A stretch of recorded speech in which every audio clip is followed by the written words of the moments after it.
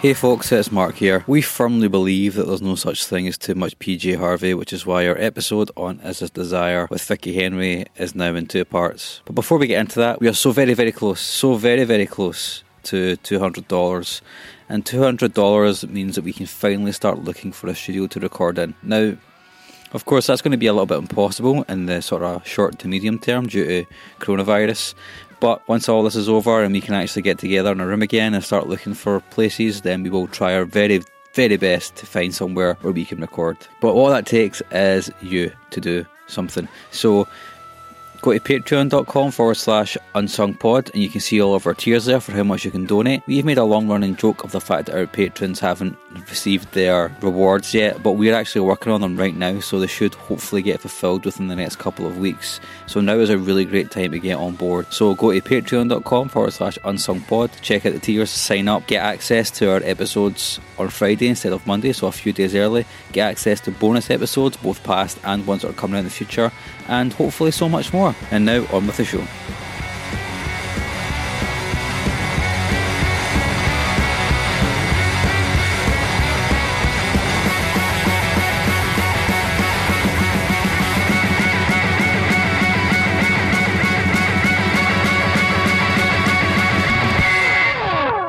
Uh, 2011 is another big one for her. Let England Shake.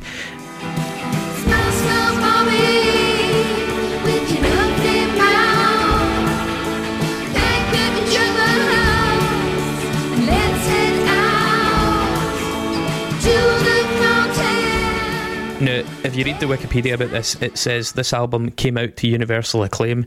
It was actually, it got a 10 out of 10 in the NME at the time, which was still a force in British music journalism. I am not the biggest fan of this album. Now, I think one of the issues about this is that I find, I mean, it kind of muses on war and warfare, but it muses on it through the lens of Englishness. And I think that weird southern Anglocentrism of it, it really alienates me. Mm-hmm. I find it very off-putting, the associate. I'm not saying that she's a royalist, but the associations with royalism and the empire and the stiff upper lip and all these, it really just turns me off. I can't get drawn into it. In fact, I feel like compelled to push it away a wee bit. I think it's a really odd choice of opening track. Has that got like a glockenspiel or something in it, or like a xylophone or something? Yeah, just the jauntiness of it. I'm sure there's a reason for it, but it just doesn't connect for me. But this album actually made her the first, maybe still the only, I'm not sure, person to win the Mercury Prize twice. Yeah. There are moments on it. I mean, this has In the Dark Places at number 8.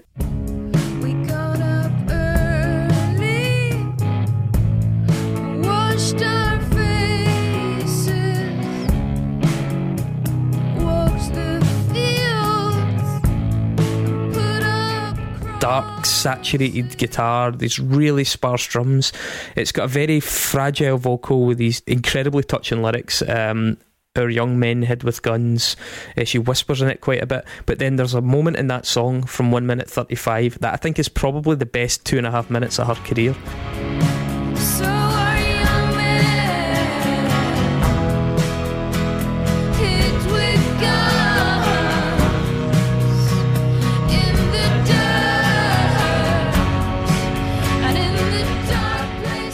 From the 1 minute 35 into the outro of the tune, it is such a beautiful progression, and it builds. That part of that song is the only reason I kept this album, because this is one of those albums that I'm like, I get so little mileage out of it that I would probably just have given it back. But I can listen to this album. I think when it came out, I saw her on an interview about it, and she was really talking about war poetry and being that kind of on the front lines, like your Wilfred Owen or Sassoon or something like that, and she wanted to do that. And I think I know what you mean about the Englishness of it and the connection to royalism, and like, you know me, that's not something I'm down with at all. Yeah. Did you notice that track 3 has horns over it?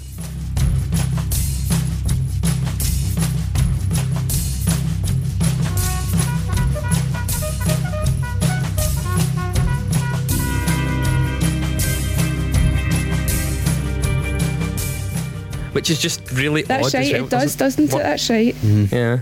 But I also think for her, again, I mean, you can say you're not taking a position, but if you're only showing one side of the story, or you're showing everything's through a lens, isn't it? So you can't really say you're not. But I think for her, again, I think it's her revealing the emotional side of like conflict and all of that kind of stuff. And I think she was really into that for a while, because she did a film where she followed around that Seamus Murphy, that director, when he went to like Afghanistan and all these places, and she was like taking notes and writing about that. So that was her kind of obsession for a wee while, was being this wartime poet, basically. It's funny you mentioned that video she did with Seamus Murphy, because it actually formed the music video for the single Orange Monkey from the next album, which was the Hope 6 Demolition Project from 2016.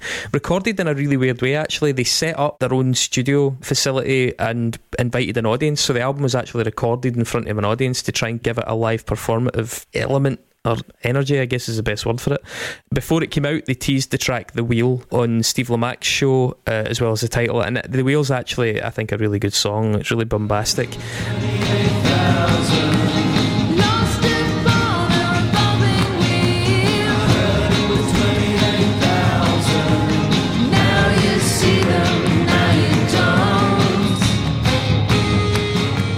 I actually love the opening track of this album, The Community of Hope. I think it's something that could have been on Stories from the City, Stories from the Sea.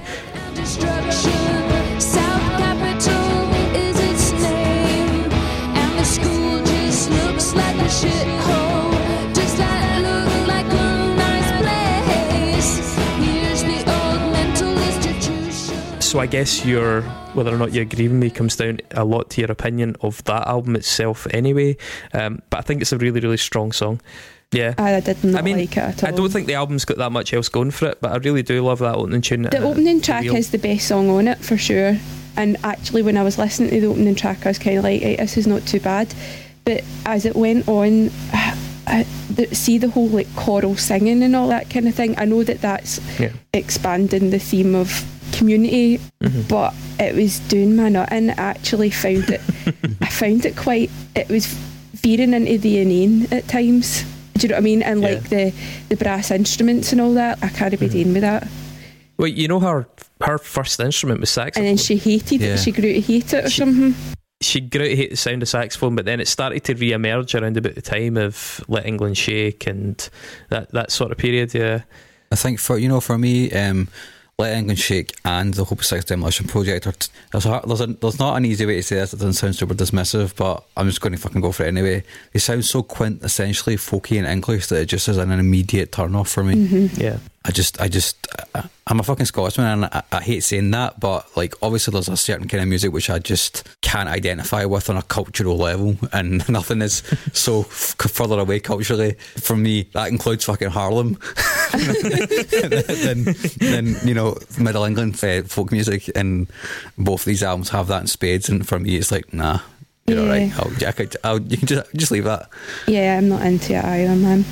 Yeah, so that's kind of the end of her catalogue. I mean, a couple other little interesting tidbits are she in 2014 guest edited an episode of the Today programme on Radio 4 where she got to, I think, did Marilyn Manson not do one as well? I think it was. By the way, can I just say something? We'll probably talk about it, but I want to bring it up just now. Like, Marilyn Manson's clearly very influenced by PJ Harvey vocally. I would agree with that. Yeah. I think he's a big fan of hers, is he not? Yeah. Sorry, I'm talking rubbish, by the way. He guest edited a magazine, but they got a whole bunch of people from various avenues of the arts, including some that were really like unusual, to edit these shows and to decide on the guests. She brought on Julian Assange, and she brought on John Pilger. John Pilger's a journalist I loved when I was younger, and unfortunately John Pilger typifies that sort of reductive, well-meaning wokeness of being a teenager, I think, really. I loved John Pilger's journalism when I was unwilling to accept any sort of other side to any story, and he's a very commendable man. He's got some fantastic documentaries, especially stuff in Cambodia and things like that in the 70s, but he is incredibly partisan. Totally. And he often strays into territory that's as disreputable as the likes of the Daily Mail might do on the right, on the right wing. As he's gotten older as well, man, it's getting worse, and it's quite annoying. It's infuriating because all he does is he ends up strawmanning the positions of the left. You know, I've got a nuanced opinion on, say, the Iraq War. John Pilger does not have a nuanced opinion on the Iraq War. He does have very good reasons to oppose it, but he also tends to so horribly inflate them. And Julian Assange, I've mentioned many times on the show. I don't have much time for the guy. But I think it's interesting that PJ Harvey pitched her show like that. She was very much showing her sort of left-wing credentials. I mean, people had another reason that she was sort of kicked out of certain clubs was because she accepted her MBE, membership of the British Empire, which is a sign of your acknowledgement and to some extent condoning of the royal family, which I don't think certainly is another way that I find it hard to relate to her. Totally. It's also aligning yourself with it, isn't it? It's like... Yeah. So I think she was really seeking to maybe counteract that a wee bit with this platform and the Radio 4. I'm not sure... I don't know, I'm not sure it necessarily worked. I think people just emerged more confused. But then again, she's a complicated person. She can have left-wing opinions and she can have other opinions that don't fit with that. That's totally fair. It does jar with me sometimes in both directions. I would say though, see, for all the critics of her fox hunting stuff, I don't think you find many people that are more critical of fox hunting than fucking Morrissey. And she toured supporting Morrissey long after those happened. So I'm fairly... I think her comments about fox hunting are they're a little bit unfair. I mean, it was during the 90s, okay, I don't agree with them at all, but it was 20 odd years ago now. So what exactly did she say? I'm paraphrasing because I don't have the quote to hand. I think it was more that she was against Tony Blair's ban on it and its role in English culture and the culture of the countryside than she was advocating that we torment and torture and murder these little animals. But certainly it made her no friends. But I do think it's a little bit misconstrued. It was a long time ago. She's certainly not done anything to endorse it since. And I think she has said that she's uncomfortable with taking a position either way in it because it's not an issue that she feels as a musician is relevant. I don't know. I'm not on side with her, but I do think we should maybe all reappraise it a bit. And I think going into a Morrissey, it's very likely he probably challenged her on it at some point, knowing him. Do you want the actual quote? I can give you the actual quote just now. Oh yeah. So she's basically said she accepted and supported fox hunting because she's for the West Country. She said, I can't imagine hunting not being there. I was brought up on a farm and so many times our entire set of chickens was wiped out by a fox. If I could have physically strangled that fucking fox with my bare hands, I would have done. Hunting is a way of keeping fox numbers down, and there are very few foxes killed. It's not something I want to see go. Yeah, there you go. So I can understand why she didn't get invited to a pita party. A pita party? Yeah, pizza party.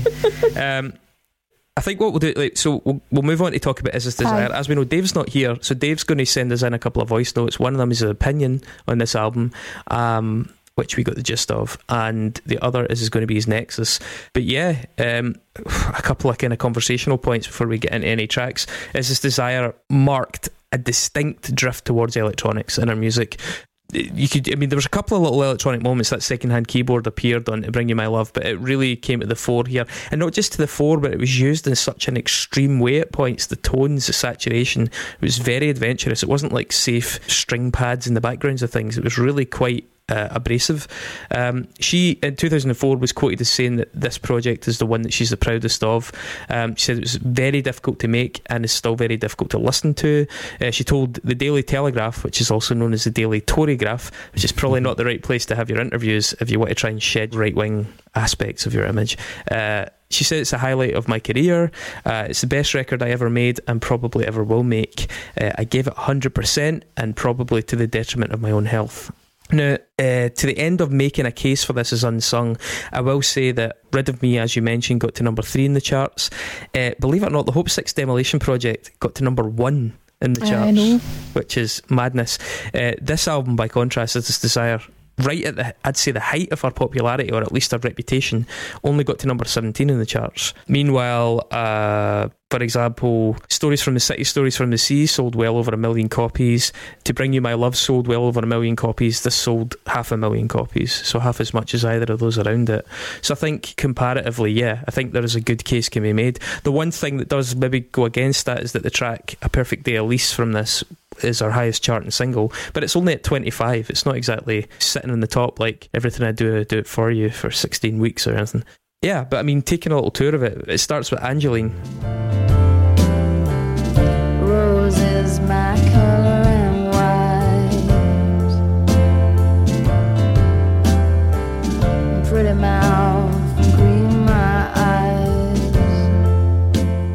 is just amazing. Yeah, like I think you got me into this album actually, and I think possibly maybe the first song that I heard off it was Angeline as well, or it might have been Is This Desire.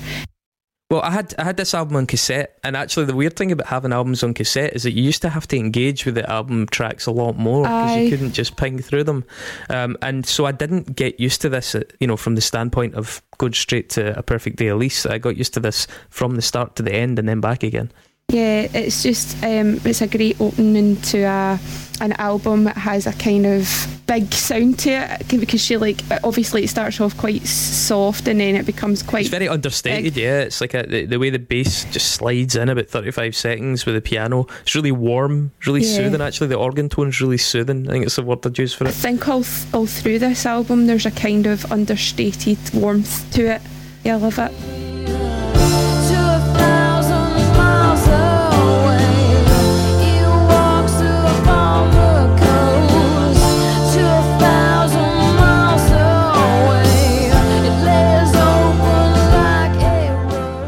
It's an album with massive tones at points, but it's also got a couple of periods in it where it gets incredibly low-key. It's very dynamic.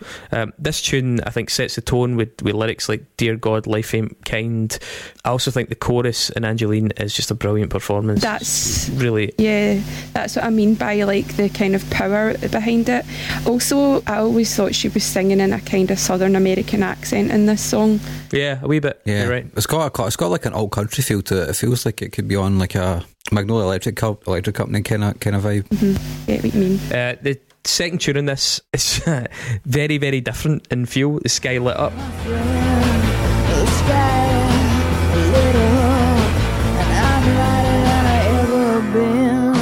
I saw the trees crossing the moon.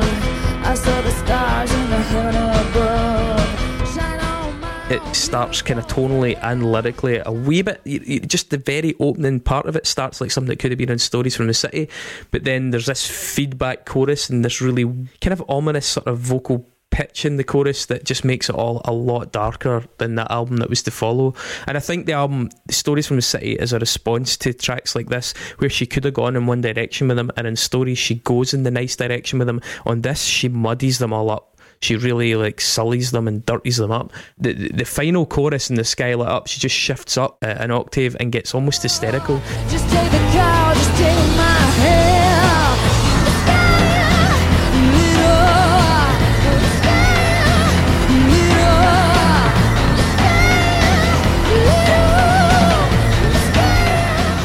It's really like abrasive. Yeah, it's like a whale. Terrific. Really, really powerful decision in the writing. It's got a really great staccato guitar motif that runs through it. I think it's just a kind of extreme tremolo that's on it. And there's also if you listen to it in headphones, especially for that last verse and chorus, there's this really dark tom pattern, like drum tom pattern that comes in that's so thunderous. It's like it's really, really good, really propulsive. A lot of the drums in this record are quite claustrophobic sounding. I think a lot of tom work on it.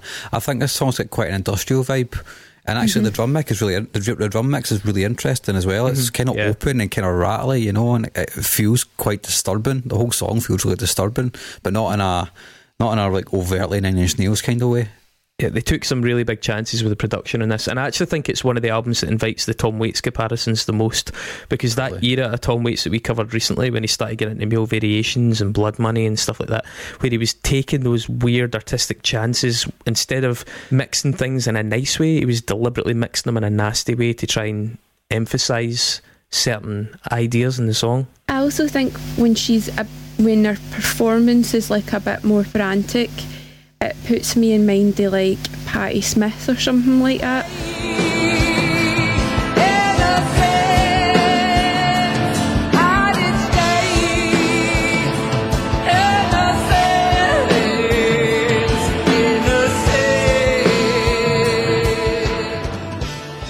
Like I think Patti Smith's a really big influence in PJ Harvey. You know what? PJ Harvey said she'd never listened to Patti Smith until she read the first review that compared her to Patti Smith. Her arse. No, she, and then Patti Smith was actually asked about it. Yeah, Full of shit, Polly. You're full of shit. You're at it. Track 3, The Wind, which was another single off this that got to number 30, is a very vibey track. She could wash.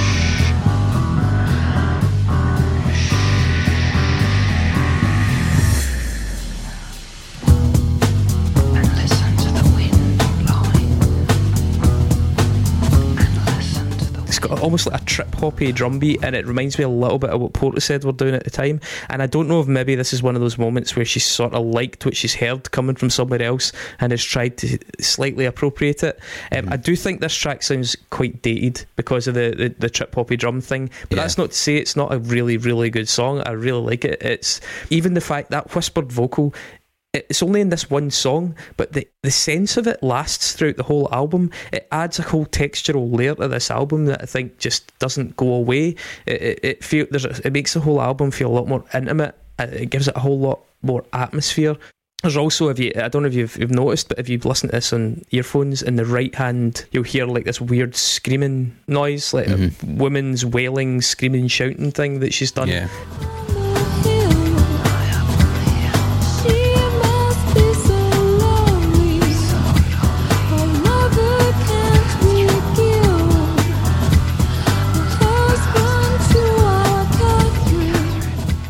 Just as a sort of extra element to make the album, that make the song less symmetrical and a bit more unsettling.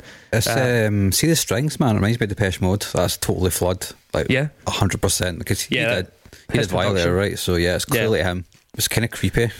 It is indeed. I mean, this album for me, if I was to sum it up, I would say creepy is probably the strongest overall theme. My Beautiful Leia, track 4, like it's got a kind of sequence to drum pattern on maybe some like a Korg Volca beat or something like that, something equivalent to that, but it's overdriven and it just makes these really squelchy compressed noises. Did she come around here, sir? Black hair, brown eyes, my beautiful Leia. She was also the bass instantly completely overloads in this track as well. There's again that kind of ketamine creepy vocal drawl, and it's another one that nods to sort of extreme Tom Waits experimentations, albeit this was a year before he did Mule Variations. You know, she was pioneering this. I just think this song is a total crawler. It's really sexual, really dark. Also, there's some very, very subtle and very effective backing vocals that come in right at the very end of it as well. Yeah. Did she come around here, sir? I swear you would remember. Black hair, brown eyes, late September. It's like Nine Inch Nails playing a Nick Cave song. It's a good analogy. Track 5, a big one, A Perfect Day, Elise.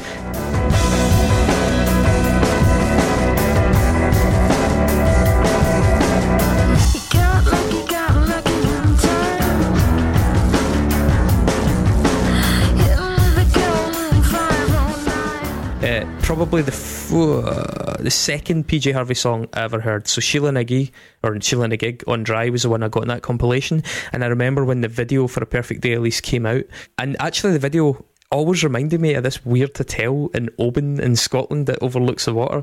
It's I can't remember the name of it, but it's sort of trapped in the past, this hotel. It's perpetually like an episode of like Fawlty Towers or something like that inside. Yeah, it's got this really carefully chosen bass guitar in Perfect Day Elise that comes in every second bar and just sort of picks up the pace without having to run through it all the time. And I just love the way the chorus blooms, the backing vocals and everything in the chorus. It just opens out. It's a tremendous tune. Perfect day, a perfect day.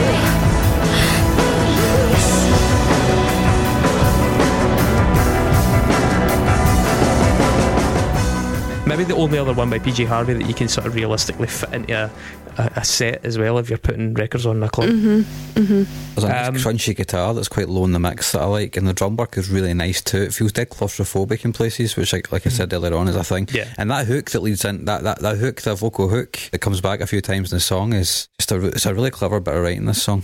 Yeah, that high pitched backing vocal I think is another hook as well. You know that. Oh, that's really, lovely. really well. Yeah. It's beautiful. Track 6, Catherine. This is the part of the album where it goes into this very subdued phase.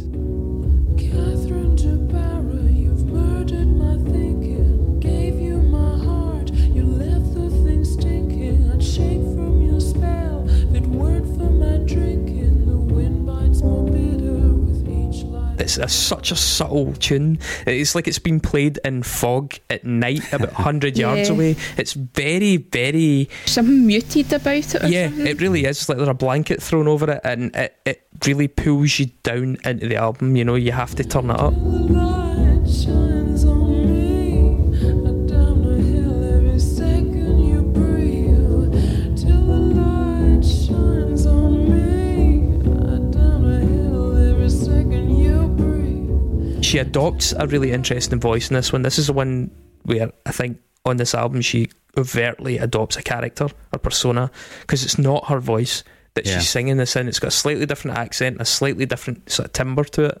It feels like a little bit of roleplay, and that kind of feel is continued into Electric Light, 7th one, which another very understated track. Of her under electric light, the beauty of her. Really avant-garde this time though, jazzy, postmodern, minimalist, and artistically a very bold move. Siren rising across the sky.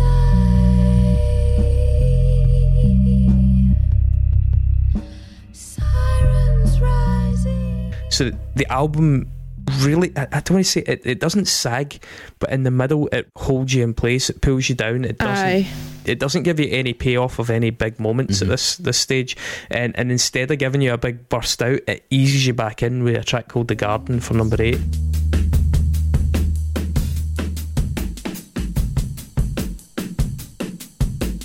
There inside the garden came another with his lips. Which kind of slowly wakes up a little bit, comes back to life. The piano that opens up in the chorus of that is brilliant. And there was trouble taking place. Trouble taking place. The song doesn't really have a lot of like tonal elements in it, and when that piano comes in the chorus, it creates a sort of slight air of menace or pessimism maybe over that neutral backdrop just in the chords that she's chosen. I think it's a really clever bit of writing, and gutsy to go for that long with such a subdued section of an album, and also with this tune to be so subtle in its delivery, but kind of blows all that out the water with Joy at number 9, which is about as close to Nine Inch Nails as PJ Harvey's ever going to get. Would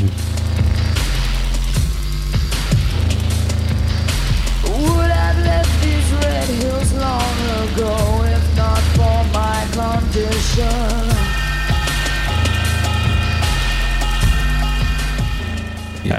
Really industrial in its feel. The vocal delivery in this is anguished at points. It's so extreme. No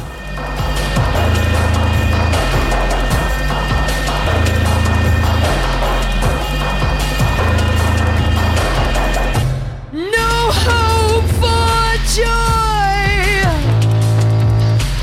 It has a lot of like really interesting kind of contrapuntal percussion in it as well, like drums that come in a really kind of asynchronous pattern. It does fit, but it just kind of it's offset in a weird way, especially panned to one side, and the bass in that tune is incredibly feral. I think really it's ugly. Sounds a little bit dated because of this keyboard sounds, but the layers of the keyboards are like so intricate and really well composed. It's very much of its time, and I don't really mind that. Yeah, no, I think maybe one of our best tracks ever, and certainly I think my favourite on the record is the track The River at number 10. And they walked on the dirt, and they walked from the road till they came to the river. Which is a melodic relief after that sort of really dark period and the kind of caustic sound of Joy. It's this really beautiful, melancholic, warm, but still sort of.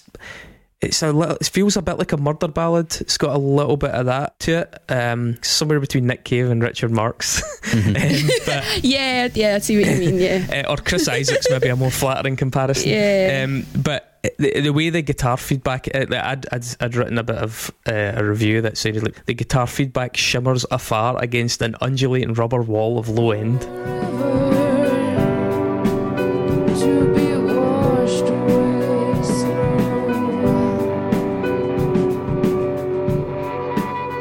and we walked without words.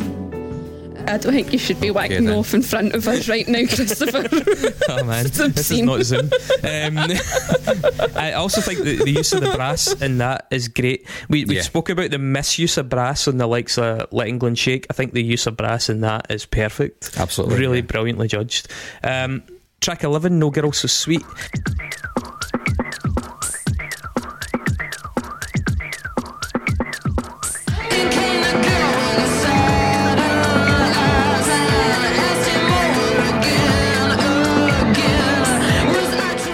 Sounds initially like a track by the band Garbage that just turns into like an evil twin. It's got that garbage intro, which I kind of hate, but the fact that it goes in such a good direction after that makes it worth it.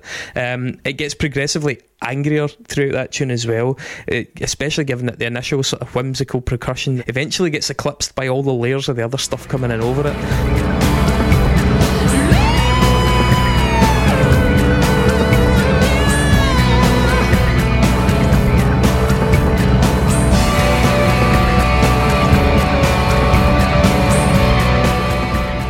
Is really saturated in it.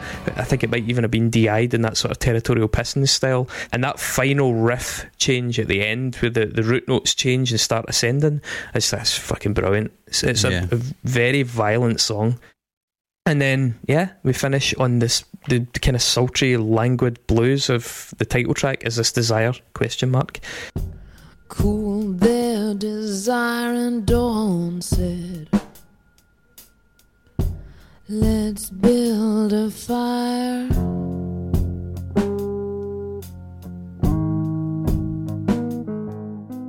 There's a weird technique in that song because her voice, as it gets higher, it gets fragile. She does this thing where she doesn't try and nail the notes, she lets them wobble, but yet she also never abandons the kind of husky or lower delivery. It's a weird duality because the voice is going up but it remains quite bassy. It's a really strange technique, but it gives it a real distinct character.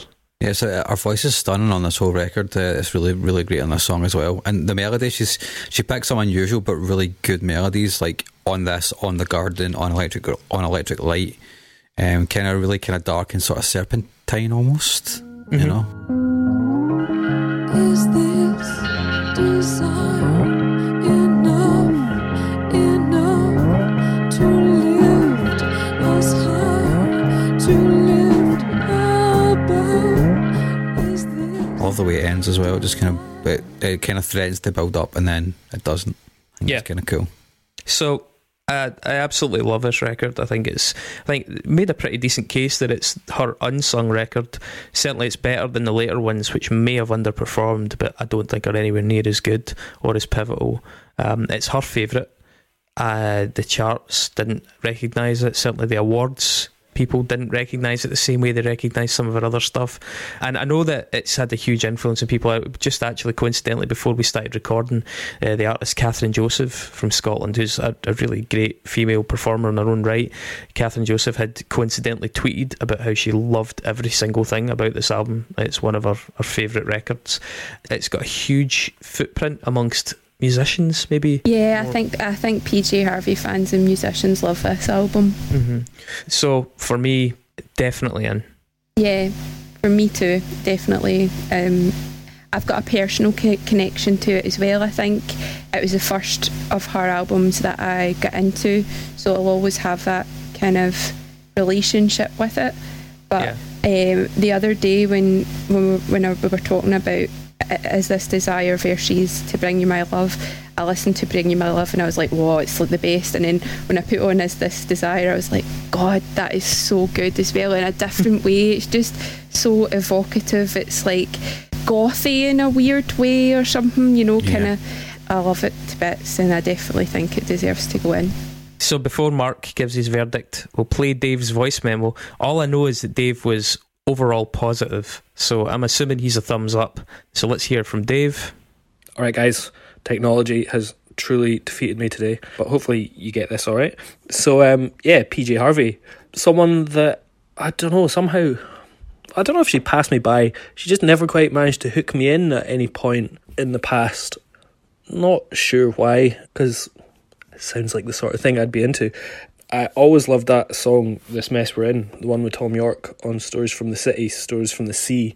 And then, funnily enough, going back to all her stuff, it appears that I've probably listened to Stories from the City, Stories from the Sea a lot, somehow, but don't remember ever actually listened to it, because I put on Big Exit and I thought, oh, I know this song, this is great. And then Good Fortune came on and I was like, oh, this is great as well. So I really like that record. Her earlier stuff, I'm not such a big fan of. I can see why she was really cool and why it was really influential, but I don't know, there's something about her voice sometimes gets a bit melodramatic or something. I don't know. Yeah, just those first 2 or 3 records, not fully sold on, but have to say, Vicki, that Is This Desire, absolutely fucking belter, really good. I mean, there's some bits on it that I'm like, oh, this just sounds a bit too much like 9 Inch Nails or whatever, but overall I like the fact that she's trying that shit. The stuff that is more trip hoppy and more ethereal, I like. I think The Wind is amazing. I think The Garden is amazing. I think Joy's really cool. The big hit, A Perfect Day Elise, I could take or leave, but I mean, overall I think in comparison to her previous records, I love the dark shit that she's trying. I love her voice, although does she put on an American accent all the time? I don't know. But yeah, and it does appear to be that this record just didn't quite get the love and doesn't get the love looking back, but she's the one that's most proud of it. Or it's the one that she's most proud of. I also spoke to my friend and the wonderful musical artist Catherine Joseph, because funnily enough she posted today just on her Facebook page how much she loved this record, and I was like, oh, that's a coincidence. So I gave her a shout. I said, oh, I was supposed to be recording a podcast about this record tonight. Do you have any sentences, words, can you tell me anything about it, just like why you love it? And she just said, all I have is every second of this record is fucking perfect in every fucking way. So that's what Catherine Joseph says. So I mean, you can't really disagree with that. Anyway, right, fuck technology. Love to you all. Bye bye. All right, there you go. Heard from Dave. It's a thumbs up. Mark? Good album, yeah. I think it should go in. How did you feel about it in comparison to other records? Was there anything you preferred? It's hard to say. Like I said, I found it quite hard to connect with her stuff.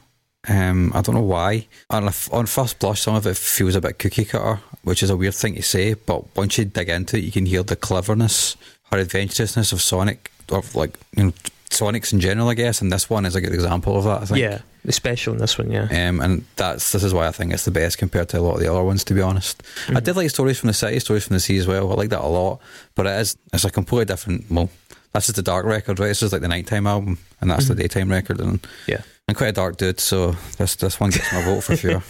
Cool. Well, Vicki, did you manage to get a Nexus? I did. This is the first time we're seeing Nexus tonight. Will it be the last? What do they have in store for us? Not good for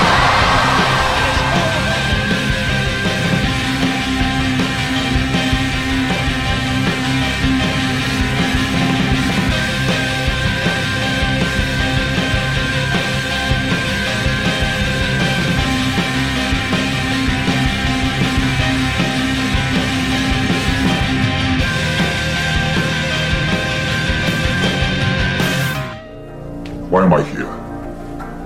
You're in the Nexus. This is the Nexus. For you, this is what you want. I think technically you're first, Vicki. because Right, it's okay. kind of our choice. By the way, the Nexus this week was my choice. It was in the pot, it was mine, and it was the Peperami guy. For Peperami is a vaguely meat-related snack in the UK, stored unsettlingly at ambient temperatures and denser than the leg of a chair. Yep.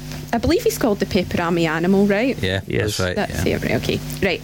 So, in 2004, which was around the release of Ahaha, PJ Harvey was photographed by Mary McCartney, the photographer daughter of Linda and Paul McCartney. Don't know if you've heard of them. And she's also the co-founder of Meat Free Monday. That photograph was later selected by Mary McCartney to appear in a section of a retrospective exhibition of her work at the Lowry in Manchester in 2013.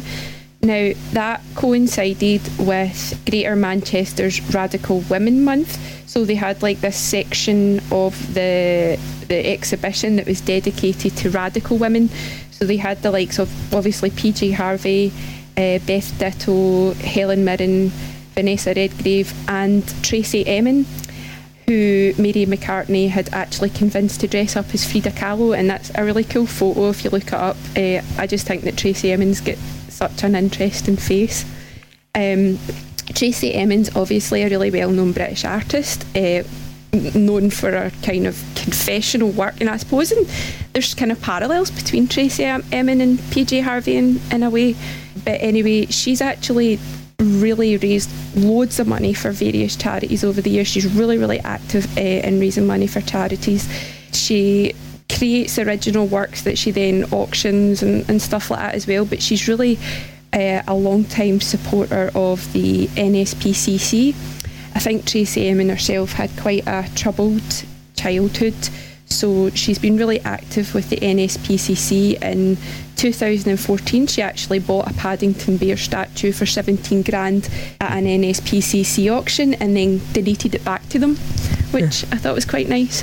Yeah. But anyway, How are we going to get rid of this Paddington Bear statue? we thought she'd taken it and now she's giving us it back. I don't fucking want this. The NSPCC, their media campaign is designed and managed by a creative company called Atomic London.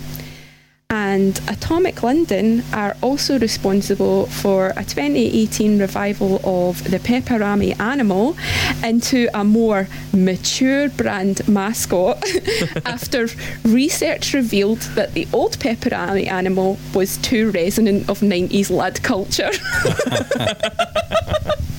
It was too anarchic and disruptive, so they tried to give it a more mature kind of a revival. So yeah, it had that lad voice. It said, yeah. Well.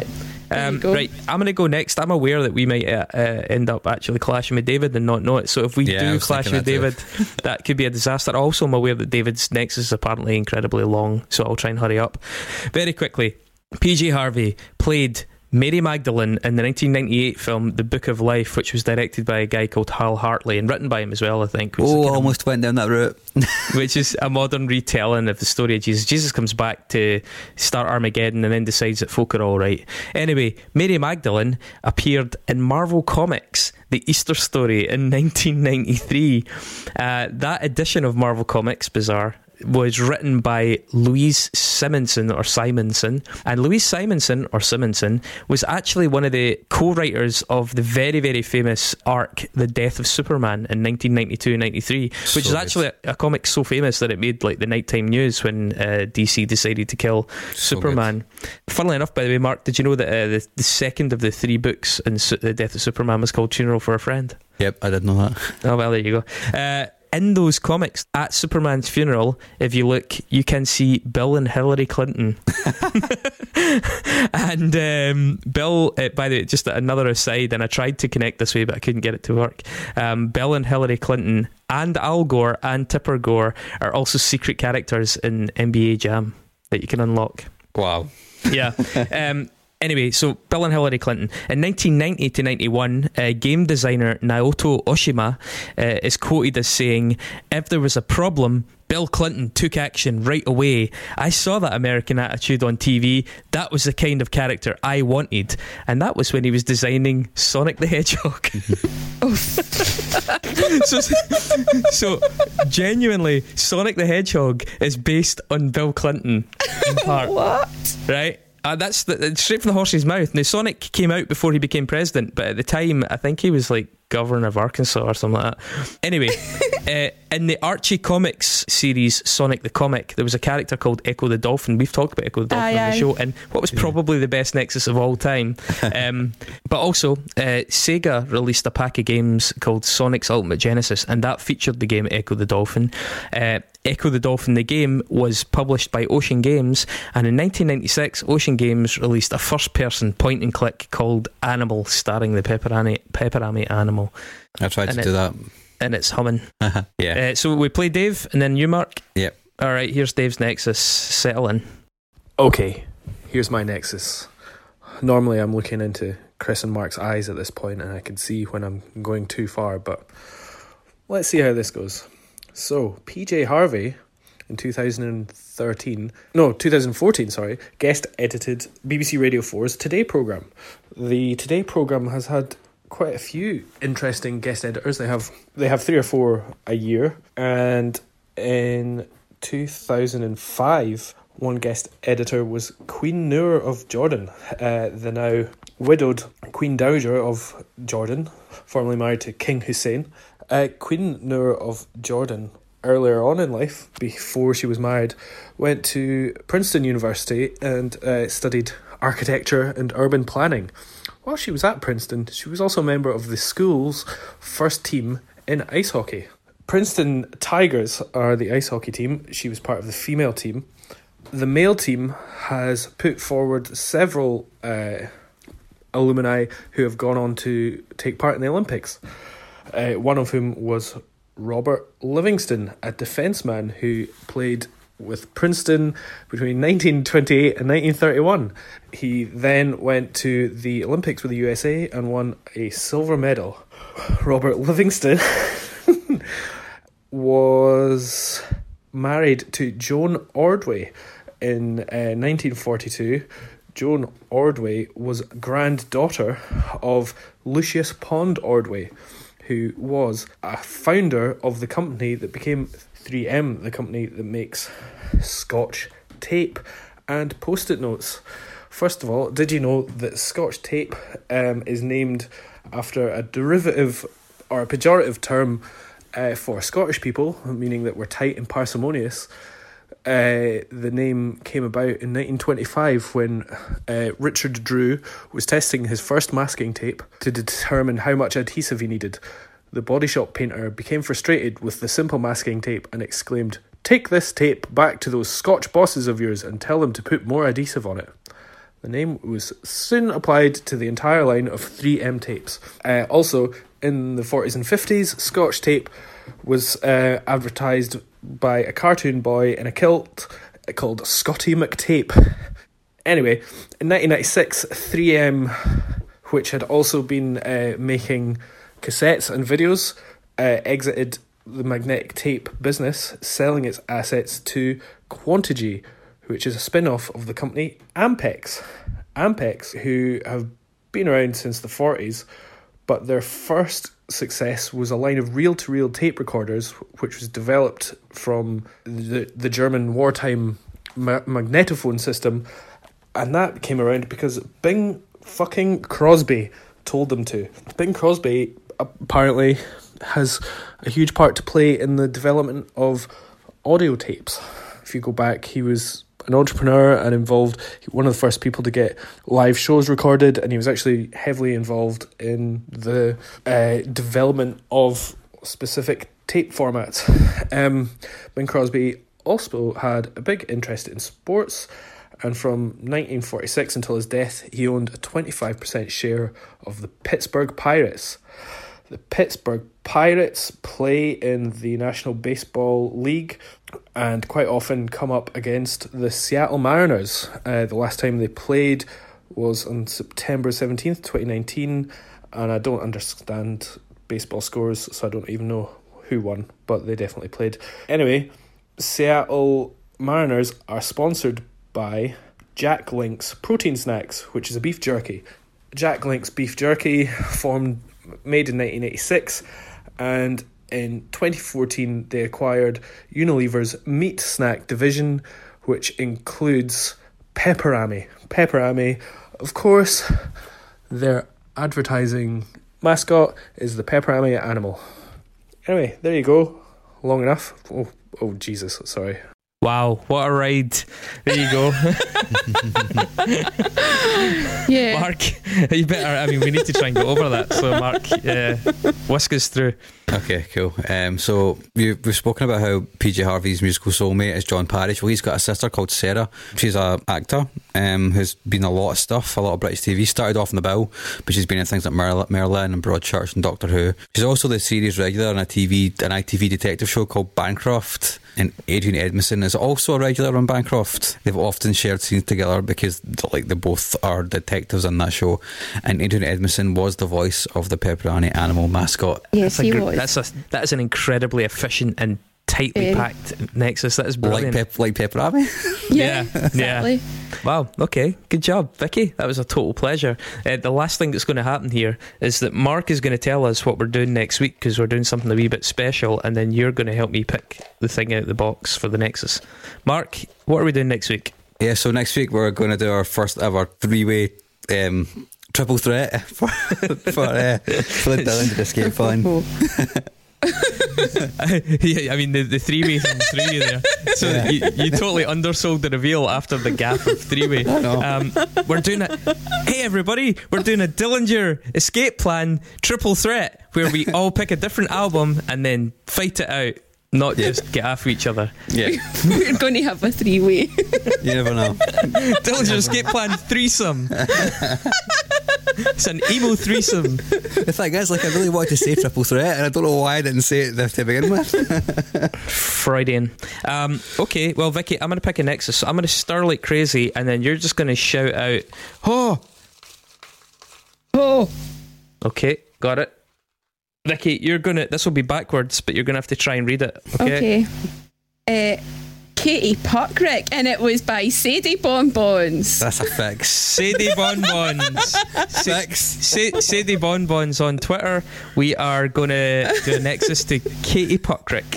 That's the one. Congratulations. Yeah, okay, well, Katie Puckrick, we'll have to explain who she is next week, but this has been long enough, damn it. And I'm going to go and find out what is getting made in my kitchen because it smells delicious. How about you guys? You're so lucky. I'm going to go downstairs and probably have a beer with my dad, and he'll probably be watching some vintage Celtic and Rangers game. Last night he was watching this vintage Celtic and Rangers game where Rangers beat Celtic 3-0 and won the league. I'm like, why are you watching this? Sadist, man, what the hell? You're supposed to rewatch vintage games where your team won. I don't know, it's a strange man. But the isolation's getting to him. Aye, definitely. He's self-harming. Definitely. So I'll probably go down. Either that or he'll read the newspaper out to me for an hour. So that'll be fun. So Mark, how about you? An exciting evening. I made pulled chicken tacos, so I'm going to go eat some of them. Enjoy. Alright, guys. Thanks so much, guys. It was a pleasure. Thank you. Great. See you later. Cheers, bye. Bye.